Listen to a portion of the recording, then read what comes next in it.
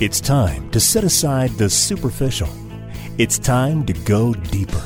It's time to engage in truth. Here's John Bornschein. Well, everybody, welcome back to Engage in Truth. This is John Bornschein. I'm the senior pastor of Calvary Fellowship Fountain Valley right here in Colorado Springs, and I'm so excited to have you tuning in today.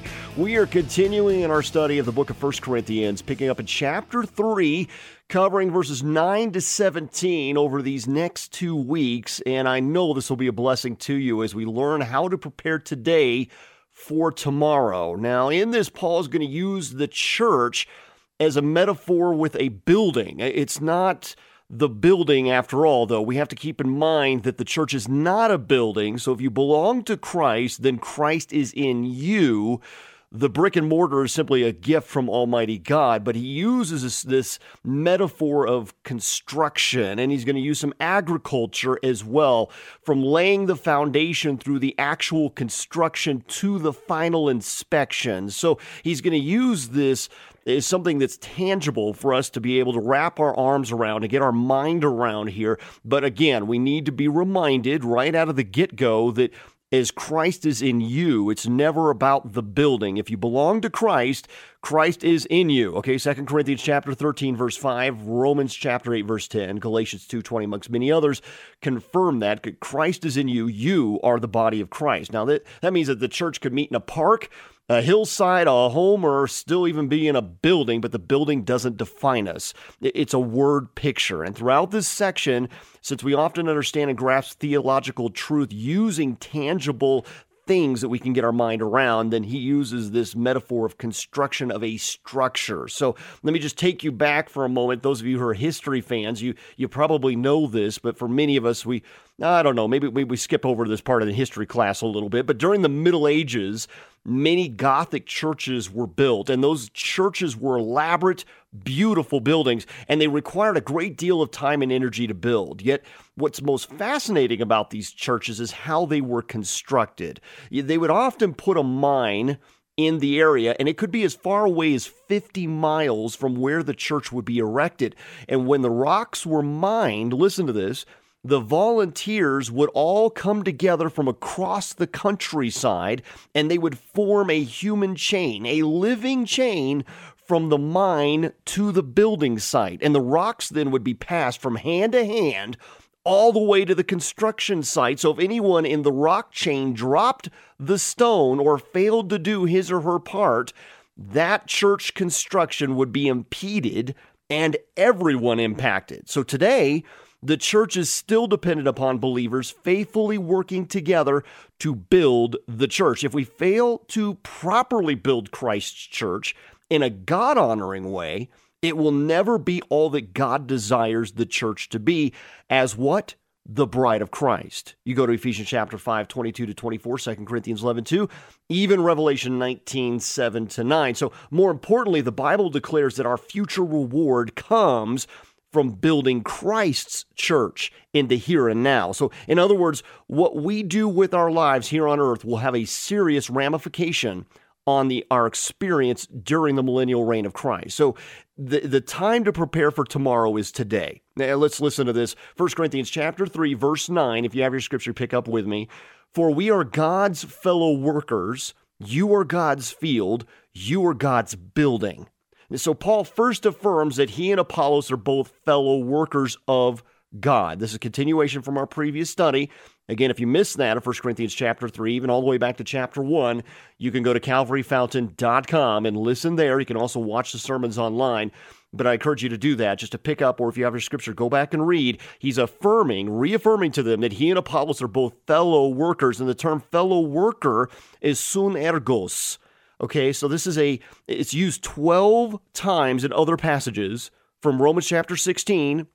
We see this in 2 Corinthians chapter 1, Philippians chapter 2, Colossians 4, amongst many others.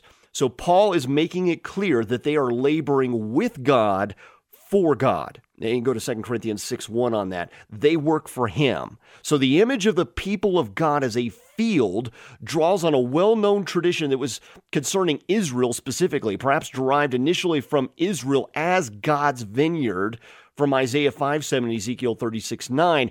And we will see this again in Revelation 14, in which the harvest is ripe and a sickle is handed to Jesus to reap the harvest of the people. So Paul then switches his imagery from that of agriculture to architecture.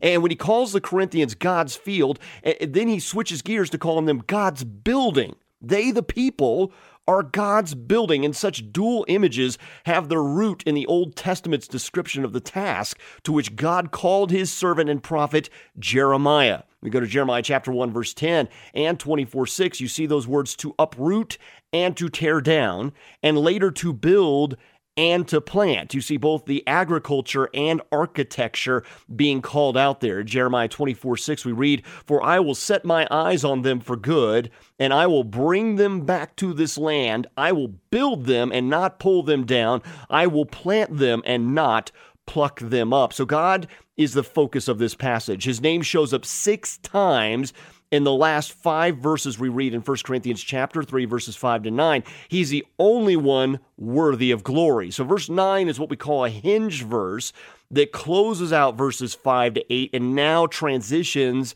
into verses 10 to 15. And let me just go back and read some very important words here from the Apostle Paul as well, because Paul informs us that we, the church, are God's building. We look to Ephesians chapter 5, verses 8 to 13, and we read, "To me, who am less than the least of all of the saints, this grace was given that I should preach among the Gentiles the unsearchable riches of Christ, and to make all see what is the fellowship of the mystery, which from the beginning of the ages has been hidden in God, who created all things through Jesus Christ, to the intent that now the manifold wisdom of God might be made known by the church to the principalities and powers in the heavenly places, according to the eternal purpose which he accomplished in Christ Jesus our Lord, in whom we have boldness and access with confidence through faith in him. Therefore I ask that you do not lose heart at my tribulations for you, which is your glory." You see, the church is God's conduit of revealing his manifold wisdom even to angels, those in heaven above and those on earth below. What a privilege and responsibility we have. We often think of the church as just a place you go where you sing a few songs and hear somebody talk. That's not what it is. The church is a powerful instrument that God uses to give his wisdom to the whole world, including to angels and all the spiritual plane. And we have this privilege then to be the body of Christ, he of which is the head. So this is a message that we need to be reminded of today, that many Christians have grown weary with the church. And consequently, they are critical and cynical of the church's the potential and its position. And so when you're tempted to say something derogatory about your church or any other church for that matter, pause for just a moment and imagine that Jesus Christ is standing next to you and he is the head of the church. So remember, the church belongs to God. So when you say something critical about Jesus' bride, you need to make things right with him. So we have to be a part of the solution and not part of the problem. You see, you and I cannot build the church until we share Jesus' perspective and attitude about his church. So we have to make sure to build on the right foundation. Verse 10 now picks up, "According to the grace of God, which was given to me as a wise master builder, I have laid the foundation, and another builds on it. But let each one take heed how he builds on it." So in verse 10a, Paul's careful to state that his ministry is according to the grace of God. He can't take credit for who he is or what he has accomplished because it's all God's grace. He says a wise master builder. The term master builder is architecton, and it's used here in the New Testament for laying the foundation. And what is that foundation? Let's read on, verse 11. "For no other foundation can anyone lay than that which is laid, which is Jesus Christ." The foundation that the architecton builds upon is Jesus Christ. He is that foundation. He is the chief cornerstone. So we see this in Matthew chapter 16, verse 18, Isaiah 28, 16, Romans 9, 33, 1 Peter 2, 6, amongst many others. So when Paul came to Corinth, He determined to preach only Christ and him crucified, according to 1 Corinthians chapter 2, and he laid the only foundation that would last. The foundation is the most important part of the building. So Christ challenges us to build on solid rock. And what is that solid rock? It's him. According to Matthew 7:24-27, let's read. Therefore, whoever hears these sayings of mine and does them, I will liken him to a wise man who built his house on the rock. And the rain descended and the floods came and the winds blew and beat on that house, and it did not fall, for it was founded on the rock. But everyone who hears these sayings of mine and does not do them will be like a foolish man who built his house on the sand. And the rain descended and the floods came and the winds blew and beat on that house, and it fell, and great was its fall. A ministry may seem to be successful for a time, but if it's not founded on Christ, it will eventually collapse and disappear. So the question for every church must be, is our church and its ministries built upon Christ? By that I mean, do we do what we do because we love Jesus Christ and are committed to his glory? To the degree, if you ask this, that Jesus Christ is the foundation, not just something we talk about, not just a person we talk about, but is Jesus Christ the foundation and bedrock of our church, that its success lies on that alone.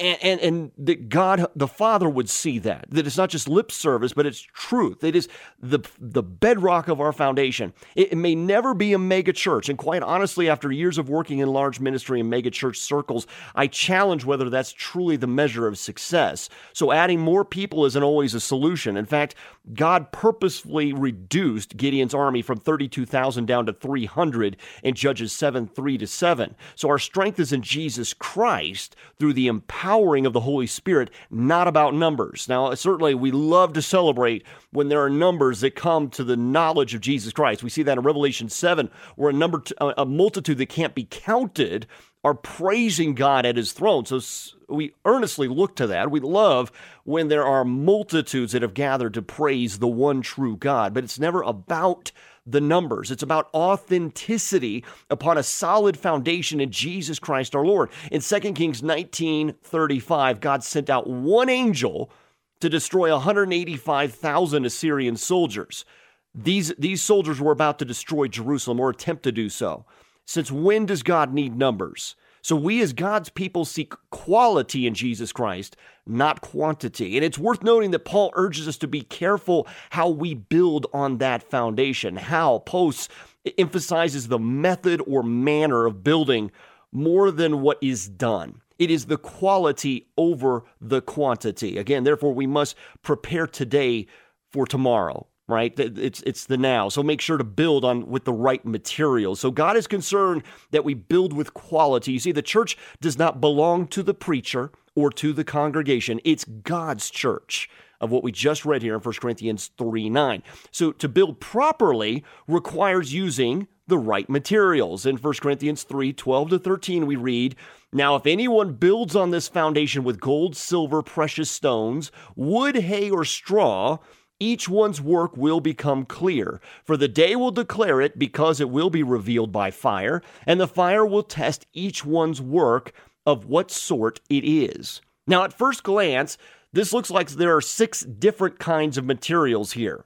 But in fact, there are only 2 kinds, that which is imperishable and that which is perishable, i.e. that which is permanent, or those items that are temporary. So in light of Paul's discussion and concerns in 1 Corinthians, gold, silver, and precious stones could be perceived as quality materials, fit for construction on the foundation of Christ crucified, while conversely, wood, hay, and straw could be considered inferior materials, if you would, unfit for construction on the foundation, which was made to be fireproof, right? And these particular materials are not fireproof. So that's one viable interpretation. In one sentence, we're given what is quality and what is not quality, what stands the test of time and that which does not. However, I would like to suggest that since all of these items are listed together and not in comparison with one another, and since the foundation is Christ, then the things of this world cannot be used as building materials. Gold, silver, precious stones, even wood, hay, or straw are all technically perishable. And Paul addresses this when in Athens, Greece, in Acts chapter 17. Listen to this, verses 24 to 31. He says, God who made the world and everything in it, since he is the Lord of heaven and earth, does not dwell in temples made with hands, nor is he worshipped with man's hands, as though he needed anything, since he gives to all life, breath, and all things. And he has made from one blood every nation of men to dwell on the face of the earth, and has determined their pre-appointed times and their boundaries of their dwellings, so that they should seek the Lord, and in hope that they might grope for him to find him, though he is not far from each one of us. For in him we live and move and have our being, as also some of you own poets have said, for we all are also his offspring. Therefore, since we are the offspring of God, we ought not to think that the divine nature is like gold or silver or stone, something shaped by art and man's devising.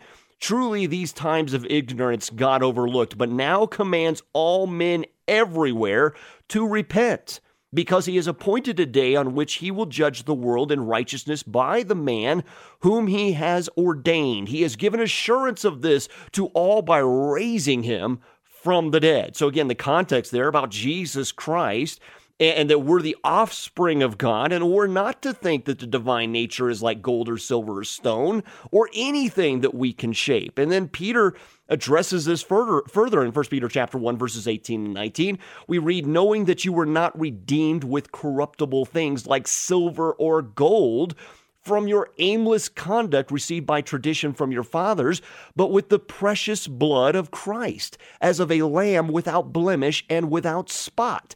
So these materials of gold, silver, and precious stones, wood, hay, and straw are all perishable stuff of human wisdom. So the focus here is on the quality of the building, and Paul urges his readers to use only the best materials, long-lasting ones, not temporal or flammable ones. And so what we have to understand here is that the heart of repentance, service, generosity, kindness, mercy, forgiveness, the fruits of the Spirit. Yes, these are likened as the gold, silver, and precious stones of the construction material within God's church. It's God who provides them by way of the Holy Spirit. Even the very first gift of the Holy Spirit is agape love, something we can't do without the presence of the Holy Spirit, because agape love is of God. He defined love. We then act in that kind of love. So all the fruit of the Spirit are the building blocks with which God wants us to operate from.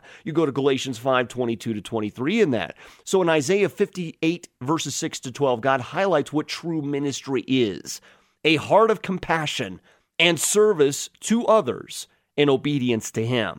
So this is reiterated again in James 1:27 with instructions that we are to look after orphans and widows. In Matthew 25:31 to 39, we're to tend to the poor and imprisoned. And if we want to be the church of Christ Jesus, then we need to grab a bucket and start washing some feet. In John 13:12 to 17, he says, so when he had washed their feet, taken his garment, and sat down again, he said to them, do you know what I have done to you? You call me teacher and Lord, and you say, well, for so I am. If I then, your Lord and teacher, have washed your feet, you also ought to wash one another's feet. For I have given you an example that you should do as I have done to you. Most assuredly, I say to you, a servant is not greater than his master, nor is he who is sent greater than he who sent him. If you know these things, blessed are you if you do them. So if you have given your life to Jesus Christ and you are saved and in Christ's grasp, He will not lose you, according to John 10:28 to 29. So this is not a works for salvation that I'm talking about here. That's important for you to understand. The works that Paul is talking about is the fact that we are going to build something on the foundation of Jesus Christ in our life, producing either a building that will burn or a building that will stand. There's no middle ground here. You're going to build something with the life that you have. So if you just go watch movies all day, every day, and eat to your fill and live your life for your own creature comforts, then brethren, sisters, you are in disobedience, according to Luke chapter 12, Luke 19, Matthew 20, and Matthew 25. Now, look, I like to go have fun with my family like anybody else. I've got 5 beautiful children, one now married with a beautiful grandbaby, so I love to spend time with my family. It isn't my life objective, though, to live with creature comforts. We were prepared in Christ to do what? To do good works, according to Ephesians chapter 2, verse 10, John 14, 12, and John 15, 1 to 8. Why? Because this is a life and death ministry that we're in, and God takes this very serious, and so should we. Go to Ezekiel 3:17, Ezekiel 33, or Luke 14, 25 to 33 on that. Listen, let me just give you a simple illustration that might just make you think a little bit. There was a wealthy woman who died one day and went to heaven. An angel then took her to her heavenly abode, which was a plain old ordinary building. And right next door to her was her gardener, who had this beautiful mansion. And she said, "How did my gardener get a mansion and I get this plain old ordinary building?" The angel then said to her, "Well, your home was built with the materials you provided." Now, although that's not a precise illustration of the New Jerusalem, the reality is this: if you are building God's church with materials that are perishable, then it isn't much of a church. The time to prepare for tomorrow is now, is today. And one day we have to stand and give an account. One day we'll have our work, even those done in secret, even the unknown activities, judged by Christ. Listen to this, 2 Corinthians 5:10, "For we must all appear before the judgment seat of Christ, so that each one may receive what is due for what was done in the body, whether good or bad." So as a result, each person will be rewarded according to his or her efforts in building up the church. And this day of testing will take place at the judgment seat of Christ. We call that the Bema seat. And the purpose of this testing is to give an examination of the worker as the nature of their work, not condemnation of the worker as to their person, but rather an evaluation of their labors. The worker loses in reference to the measure of a potential reward that they may have received for their labors. Had Christ appraised that work and what is left of it, if it's burned up, they lose a bit of that reward because it did not stand the test of time. Their labors were in essence in vain. And you go back to Ecclesiastes for a full valuation of that. What are we really laboring for? Ephesians chapter 2 verse 10 says, "For we are his workmanship, created in Jesus Christ for good works, which God prepared beforehand that we should walk in them." So Paul tells us that there is a fire coming, and only quality building materials will survive the fire, and Peter concurs. In 1 Peter 5:4, he says, "When the chief shepherd appears, you will receive the crown of glory that" what? "Will never fade away." So if you have built a home or sold a home, you know how important the inspection is. No matter how confident you are that your home will pass that inspection, there always seems to be a little bit of apprehension that the inspector will find something in the structure or that the craftsmanship is somehow lacking. So if someone has been cutting away the corners, inspection day brings it to light. So listen, one more illustration here. I think this will help too. Imagine that your father, a multi-billionaire, purchases 2 one-acre tracts of land for you and your sibling. He pours a foundation on each piece of land and then gives you $1 million with these instructions. "I'm going to give you 1 year to build the most beautiful home you can construct. And at the end of the year, the one who builds the most elaborate house will receive twice as much of my estate as the other."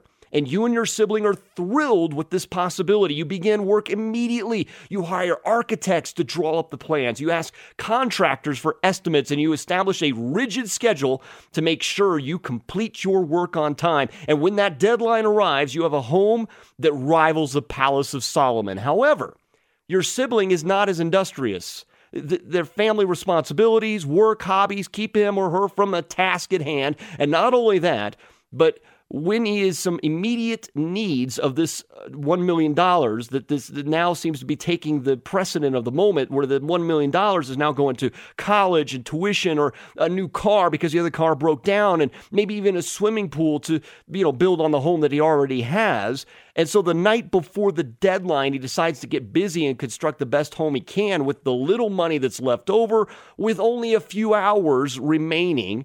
And a grass hut is all that he can manage to build, not because he wasn't capable of building to the father's desire, but because he didn't prioritize it. And the next morning, your father surveys the two homes, and he praises you for your efforts and rewards you with the promise of a large portion of his vast estate. He walks around your sibling's grass hut, however, and he expresses his disappointment. And as a result of the procrastination and squandering of those resources, your sibling then forfeits billions of dollars of future wealth.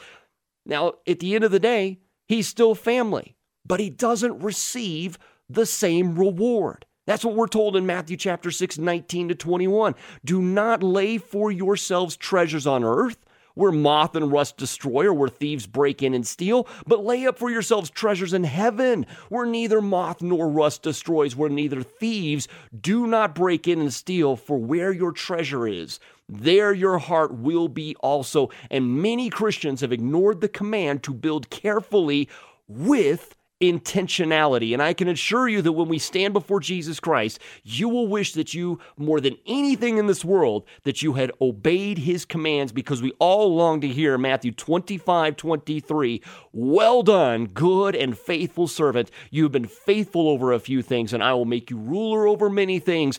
Enter into the joy of the Lord. And that's the reason why Paul exhorts this so seriously about using the proper building materials in God's church, since he is going to inspect it, since he is going to test it with fire. We want only that which endures. I hope this has caused some conviction in all of us. It really is something that we need to examine, of where our identity is. Is it in structures? Is it in automobiles? Is it in our positions at work? Or our identities amongst the culture? Whatever it might be that we elevate even above God, that is idolatry, and it really does need to be examined in all of us to find where our true foundation is.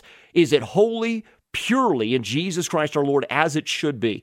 And if it is, then we will build on it with the correct materials that will never perish, that have eternal value before Almighty God. So be encouraged. Don't be discouraged. We're only beginning. We're only in 1 Corinthians chapter 3. We'll pick up again next week with some more convicting words. I hope this study is a blessing to you. Please go to calvaryfountain.com to learn more about Calvary Fellowship Fountain Valley. Services are at 8 a.m. and 10 a.m. on Sundays. And please put this on your calendar, October 19th from 9 a.m. to 3 p.m. We have a craft fair that is a big fundraiser for many of the ministry activities that we do. We know that you'll be blessed. Lots of pottery, arts, and crafts will be present there. Again, October 19th from 9 a.m. to 3 p.m. I know it'll be a blessing to the community, but more importantly, be able to put some funds aside so that we can bless and serve those in great need. Again, thank you for listening, and we'll see you next week. God bless you.